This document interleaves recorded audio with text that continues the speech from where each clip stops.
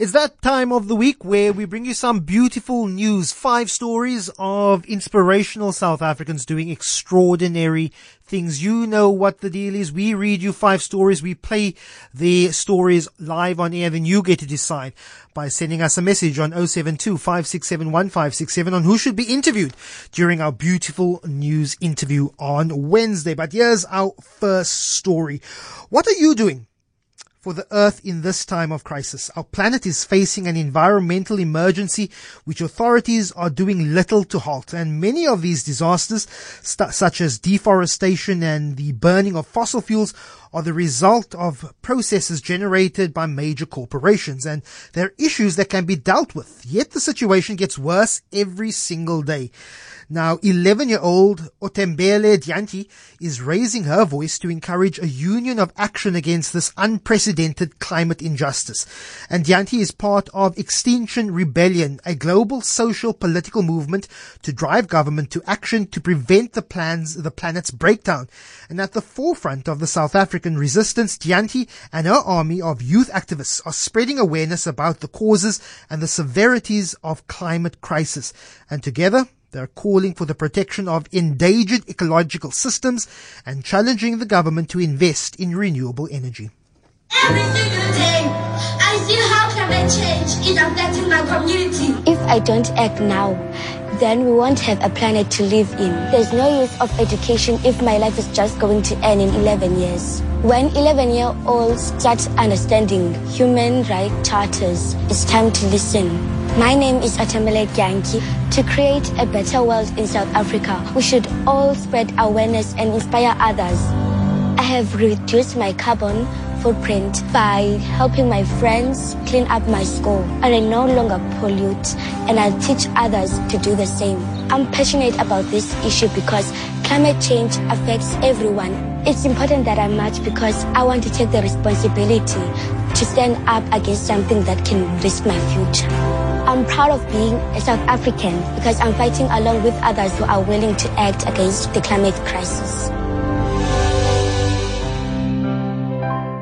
Next up, Julie Kynaston's children didn't grow in her belly. She calls herself a heart mama, a reference to where her love for them burgeoned. When Kynaston and her husband Ryan decided to start a family, they were determined to adopt. But during the process, they encountered a distinct lack of information online. It didn't deter Kynaston from making the fulfilling choice. Now she's using her words to close the gaps and help other children. With Heart Mama blog, Kynaston speaks openly about the joys and difficulties of having an adoptive family and being a parent. Here, people can share their stories of what it's like to adopt or to have been adopted. Adoption, especially multiracial adoption, comes with a slew of challenges. A site includes useful resources for those interested in adopting within South Africa. As Kynaston creates a safe place to educate, she's changing these perceptions. My name is Julie. I'm a mom of 3 through adoption, and I blog over at Heart Mama blog.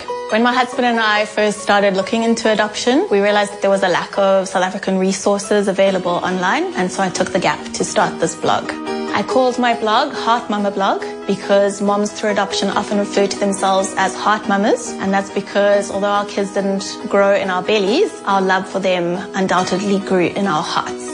My blog and social media platforms started as a place to share adoption stories from adoptive families and adult adoptees, but it's also become a platform for an adoptive family like mine to be represented in our corner of the online world.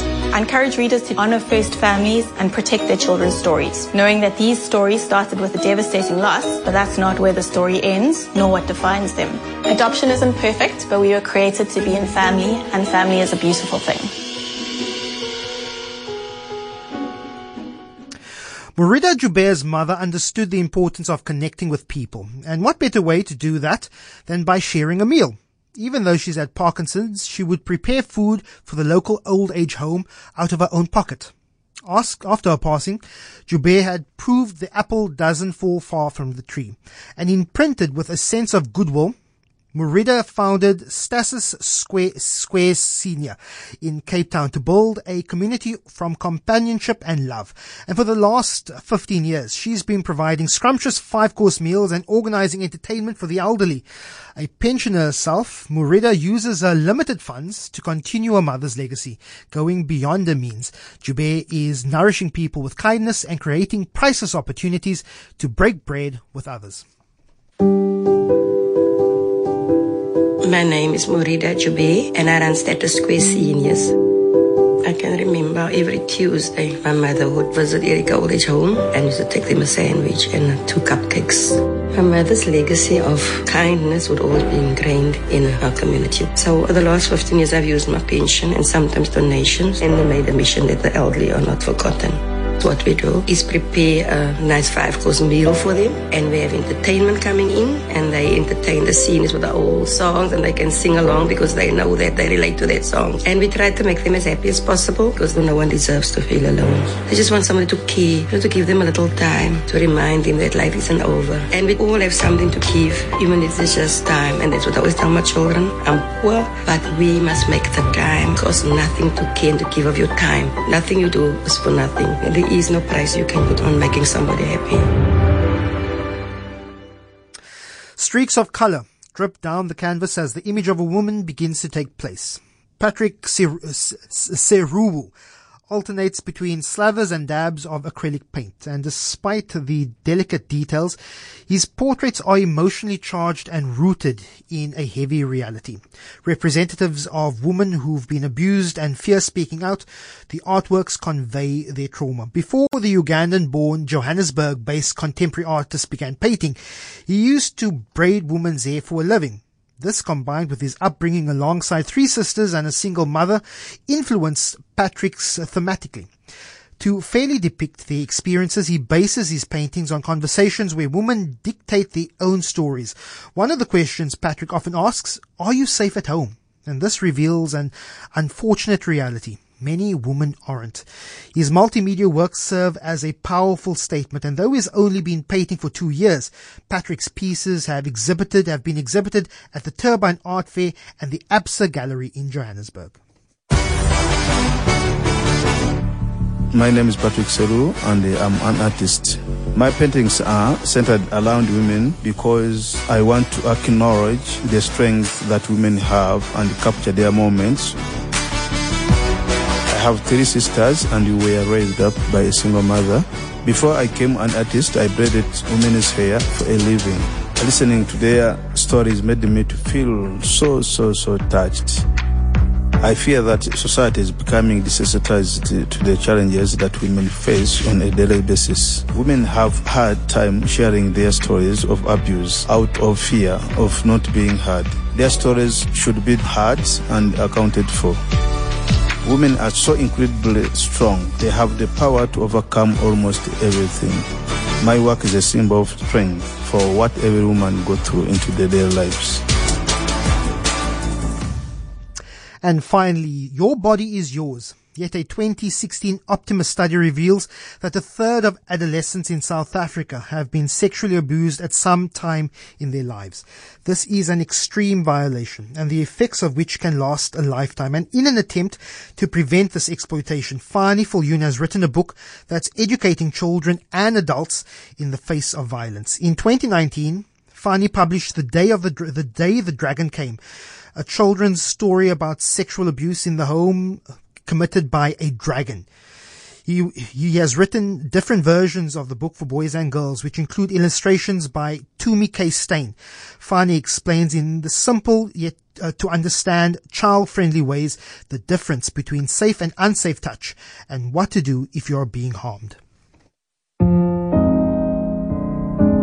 My name is Fanie Viljoen and I'm the author of The Day the Dragon Came. This book speaks on the sexual abuse of children. I felt personally motivated to write the story because some of my friends have been sexually abused as children. Shockingly, 1/3 of South African children are sexually abused in this country, but so many families keep sexual abuse a secret. Some things are uncomfortable to speak about, but that doesn't mean they shouldn't be addressed. Children feel uncomfortable in the moment. They can be uncertain of what is going on, and so they experience a conflict of emotions. Being aware of the signs of sexual abuse empowers kids to ask a parent or caretaker for help.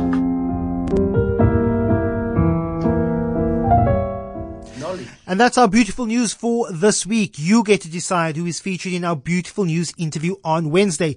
Help us. Send us a text or WhatsApp 072-567-1567 and you can choose who will be interviewed with us here in studio on Wednesday.